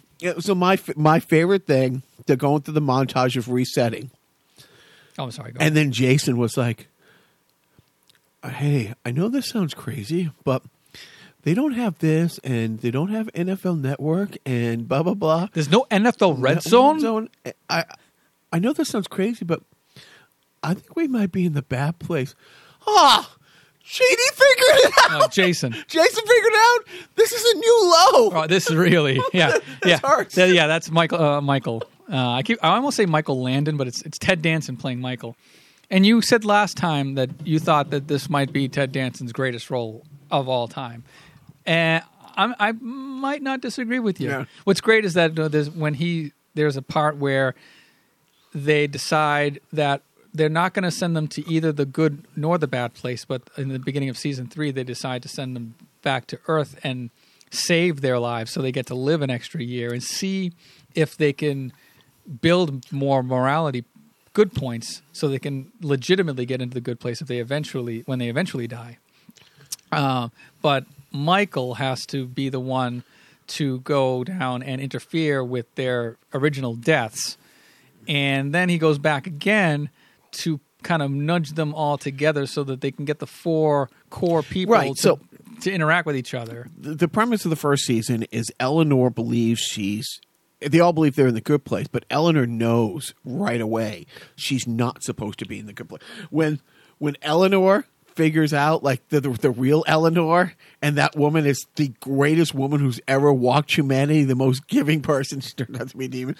But Eleanor had this plan. It's like, oh, well, she's not supposed to be in the good place. It was a clerical error. And if she can clean up her shit and become a better person, by the time they figure out that she doesn't belong there, they'll say, oh, well, you belong here because of what she did. So, yeah, they get sent back to Earth. But then they figure out Eleanor only got better because of Chidi. Like, and the whole group of them needed each other to become better. Right, because the other premise of the show was that this good place neighborhood that Michael created, each person was paired up with their soulmate. And Chidi was Eleanor's soulmate, so they were forced to live in a house together. And you're done with episode 3 or season 3? No, I'm partway through season 3. Okay, all right, great. So I wasn't sure because we watched it all at once. Like, what's the? I like frogs. All right, I love frogs. That's Michael O'Malley, by the way. He's great. Yeah. And Jeff. Maya Rudolph. Yeah, Maya Rudolph's great. Does fantastic. Does she say anything that isn't awesome? No. And it's like for a god-like character to be, I got to go watch some NCS. That Mark Harmon is. Yeah, NCIS. But then I turned to my wife and I go, who binge watches NCIS, right? Am I right? See, my wife. Apparently, your wife and the Lord. Right, and the judge on The Good Place. So that's a good show. Speaking of existential stuff, I also saw on Netflix and watched Ricky Gervais's movie from 2009, The Invention of Lying. Nice. It's a simple, I think, a good Ricky Gervais movie. And it actually moved me at one point. Briefly, and I was actually, it was kind of a low point in the week for me, so I was vulnerable. But the premise of that movie is Ricky Gervais is he's a writer for television, but in this universe, lying isn't a concept. Everybody tells the truth, and everybody only states facts, and they verbalize almost every thought that they have to each other. And people are generally miserable because they're matter of fact about everything. Jennifer Garner is a blind, or kind of like goes on a date with Ricky Gervais. She opens the door. First thing she says is, "Oh, I was just masturbating," and he walks in, and she goes, "I don't think this date's going to go very well. You're not very attractive, and I want this to be a relationship where it might go somewhere, and I really don't want fat, pudge-nosed children." And it goes from there. And eventually, Ricky Gervais... But what did she say about Ricky Gervais? Hey, now. So, Ricky Gervais's character is a writer for television, but their version of television is a very well-enunciating reader who just reads history in front of the camera. That's all they do, because there's no fiction because there's no lying. So their entertainment is learning about history. And he's assigned the 13th century, which was the Black Plague. And so he's on the verge of being fired because nobody wants to see movies about the 13th plague. And again, movies are literally a guy sitting in a chair, picture like a James Earl Jones type of person, sitting in a chair, looking into the camera and just reading about history, and that's their I'd watch that. I think I would watch that. But because he's assigned the 13th century, that's not very appealing, and so his life is spiraling out of control, and then he's about to be evicted from his apartment, and then he out of some weird connection in his brain, he goes to the bank to withdraw whatever money is left in his account, which is apparently $300, but the bank computer is broken. So the teller's like, "How much money did you want to withdraw?" And then he has this aha, eureka moment, and he goes, "I'd like to withdraw $800, which was exactly the amount of rent money he needed in order to stay in. And he goes, and the teller goes, "Oh, the computer just came back online. It says here you only have $300, but the computer must be wrong. So here you go." And then he's the only person on earth who can have this concept of lying. So he gets by on telling lies. Goes on to his mother's sick in a nursing home. And, about a third of the way in, his mother's on her deathbed. And she's saying, I'm scared. I don't want to die because there's just going to be an eternity of nothingness. I'm so frightened. And out of desperation, because he has this concept of lying, he's like, "No, Mom, it's not like that. It's that you're going to go to a good place where you're going to see everybody you've ever loved. And you're going to be young again, and you're going to be healthy." And then she passes, and she's happy, and she's smiling. And then there's 3 doctors in the room with him. And they're like, "Tell us about this other place." And so they track him down, and there's an upswell in the community. And the news picks this up, that there's this world after life that this man knows about. And then you can kind of see where it goes from there. And it's a really interesting movie. And there's a great scene in the middle of the movie that it's a very good explanation of religion and politics, and it's fascinating. It's like, okay, yeah, that's the core of the movie is if there wasn't the concept of lying, we would all be miserable, nihilistic fucks. You know, if we didn't have hope that there might be something after this, or that there's, you know, some reason for going on and doing what we do every day, you know, we would be a much more cynical, sucky society. So interesting. And it's a good movie, I think. Roger Ebert gave it 3.5 stars, and now he's in the good place. Religions are built on hope. Exactly. Rebellions. A rebellion. You almost had it. Take two. So close. All right. So let's wrap it up here, because I can see the first flakes are a-falling. Oh. My dandruff? Yes. Did we talk about Watchmen? Because I have Watchmen down here. Highly suggest, you know, I think I have like 5 more days on my 7-day drive. How the time. But yeah, watch the Apple TV, go to Apple TV, watch the movie. It's like my little guy. So last night, he's getting his box for it. I'm going to watch it again. And he's like, 3 hours and 20 minutes? I'm like, yeah. And, you know, but yeah, I said that with The Irishman. Oh, yeah. I haven't watched the whole movie. I have noted. Literally, I didn't have a much desire, but after that whole, that's not cinema, it's like, yeah, fuck you. I'm done with it. No, I know. But, so I was watching something, Porn? Yes, a lot of that. But I was reading, the budget for The Irishman was $175.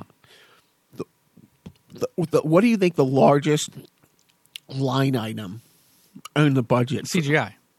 Making him look younger. The de-aging technology. It wasn't the salaries for the actors. Yeah. It was making the actors look... And there was a lot of side-by-side shots of the actual footage and what they look like. And it's like, wow. But the same thing is, in the same breath, they're walking around like old men. Like, you can't make a young-looking Robert De Niro or an old Robert De Niro walk like a young Robert De Niro. So you see these fresh-faced, 30-something versions of Robert De Niro hunched over and kind of, sauntering ever so gingerly across the street, going, wait a minute. Yeah, no, I just, it's not my favorite genre of movie, so I really wasn't into it. Then it's like 3 hours long. I could watch Goodfellas until I'm dead. See, I can't watch it again.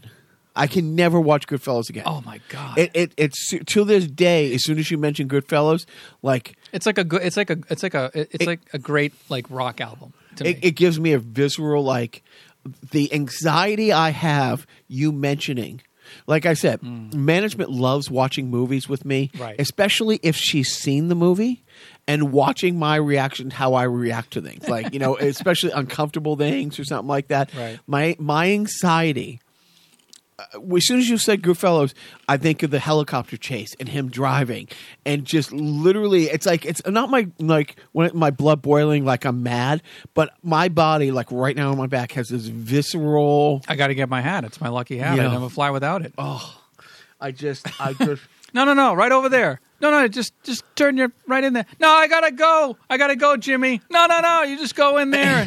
I did on Twitter a couple weeks ago. I was responding to something about the Irishman and Coppola's bashing of the MCU, and I'm like, well, I'm glad that I said because of his career and stuff like that, because of Scorsese or Coppola. Oh, Scorsese. I'm like because of but thank goodness that because I had said at one point, goodness, the guy who had directed Godfather 3 hasn't weighed in on what a good movie is, because it's like shut the fork up.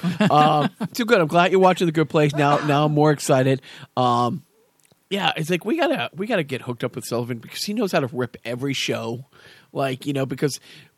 Or you know what? Come over here and let's binge watch, because I will rewatch the first 9 episodes of The Good Place when you're ready to do it, because it's great. I love the show. I also with Watchmen. It's like If they do another season, great, but I'm really happy where it ended. And I don't know what's going to happen with The Good Place, but I can say, yeah, I'm good if they come close to wrapping up season 4 like they did season 3 and where everything is and stuff like that. Yeah, I'm okay there being an ending to some shows. I like that too. I don't like shows that go on way past their prime. No, do I get really upset when I think that Robert Downey Jr.'s Iron Man is dead? I mean, he's not coming back. I mean, that's should I say spoiler? I mean, it's only been 6, but it's like I'm glad the MCU's going on, but I'm really great where they wrapped up Captain America, where they wrapped up.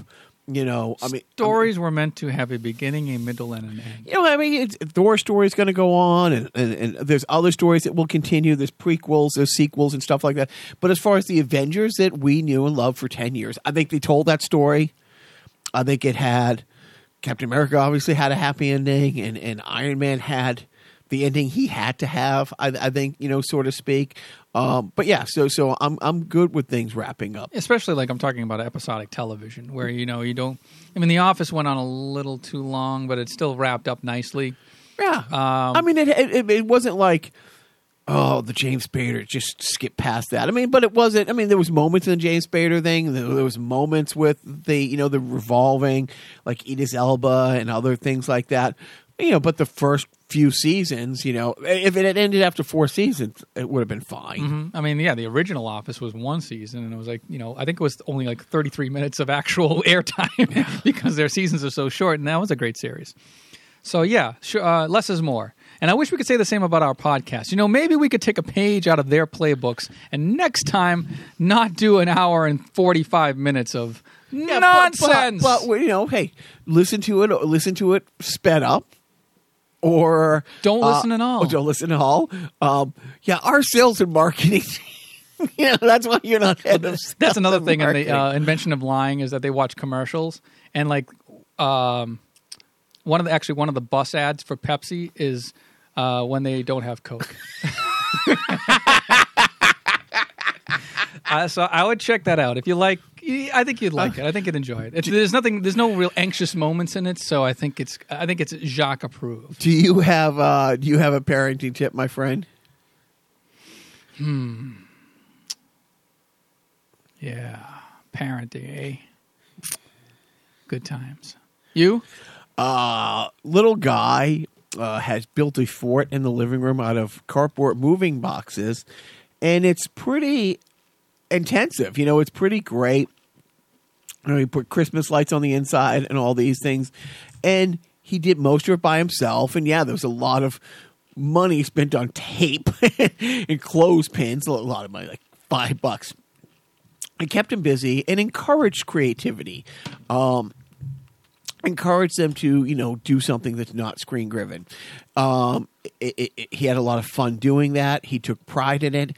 And it got him out of my hair for several hours, and he has slept in it. So encourage him to build forts, and then tell him, go to your fort. Go, hey, it's like so you find something that really interests them, that takes them out of the room, so you can watch The Watchmen because it's not really appropriate for a 9-year-old. I'd say take it one step further. Give him a little action figure that he can build a fort for, so you can just have a fort within a fort. That's so meta. That's pretty good. Like that, I'll do that now. That's my parenting tip. Yay! So we won't be here. I don't see a way to do it next weekend. So somehow try to I don't know. You're at a loss at the concept of the hour and 46-minute mark. Yeah, you've taken the. Yeah, I think I'm at a loss too. I think I bailed on that contagious. Sentence. I know. Fuck. Well, that's it, folks. So thanks for listening, friend. Be sure to share us on Facebook. The evil corporation that ruined democracy. Oh. That's how we broadcast our shit. How are we not taken down for propaganda? I actually wanted to say that, but just recently, and here's one of the new talking points that is going around, and Facebook came right out and said this. Like the CEO of Facebook wrote a letter saying, I'm a liberal, and part of me doesn't want them to be able to post they were asked if they were going to monitor people blatantly lying. And they said no, because if they pull ads that are blatantly lying, it will irreparably hurt one side. So it's not fair to make that side stop running ads, to not be able to let them run ads. And I broke it down. I was, again, talking to my 12-year-old about this. I'm like, what he's saying is Trump can't stop lying. He cannot put an ad online that isn't lying. So if they say, hey, we're not going to let you run ads full of lies, essentially we're saying we're not going to let you run ads. So it's not fair to him, because he can't stop lying, to not let him run ads. So instead of saying, why don't you run ads that are truthful? They're truthful, because if he does run ads that are truthful, well, the economy is really great. And thank goodness I inherited a really good economy from the previous president. He cannot. There's no accomplishments that he can cling to. Well, I mean, think about it. A truthful Trump ad will be, vote for Trump because you can't vote for Hitler. Okay, you win. I can't top that. You're on your own. Get on mic, man. Anyway, so that's the podcast. Thanks for listening. Carnival Personnel on Facebook. You Facebook, you fucking assholes, man. You fucking killing us, man, with you fucking I don't know where I'm going with this. I just want to end here. I just want to end it all. I mean the podcast, not my own life. What are you talking about? That's crazy talk. What is it hot in here? I don't know. I think it is. Actually, you know what? That heater has been going for about 3 hours strong. Plus my takes. Yeah. Oh God, man. I don't know. I should come in here with some sort of like an asbestos-lined suit to protect myself from all the hot takes. That's enough of me yammering. So see you in 2 weeks. When we'll be giving you our take on how the Super Bowl went, right? The Super Bowl of football. Never mind. Don't forget to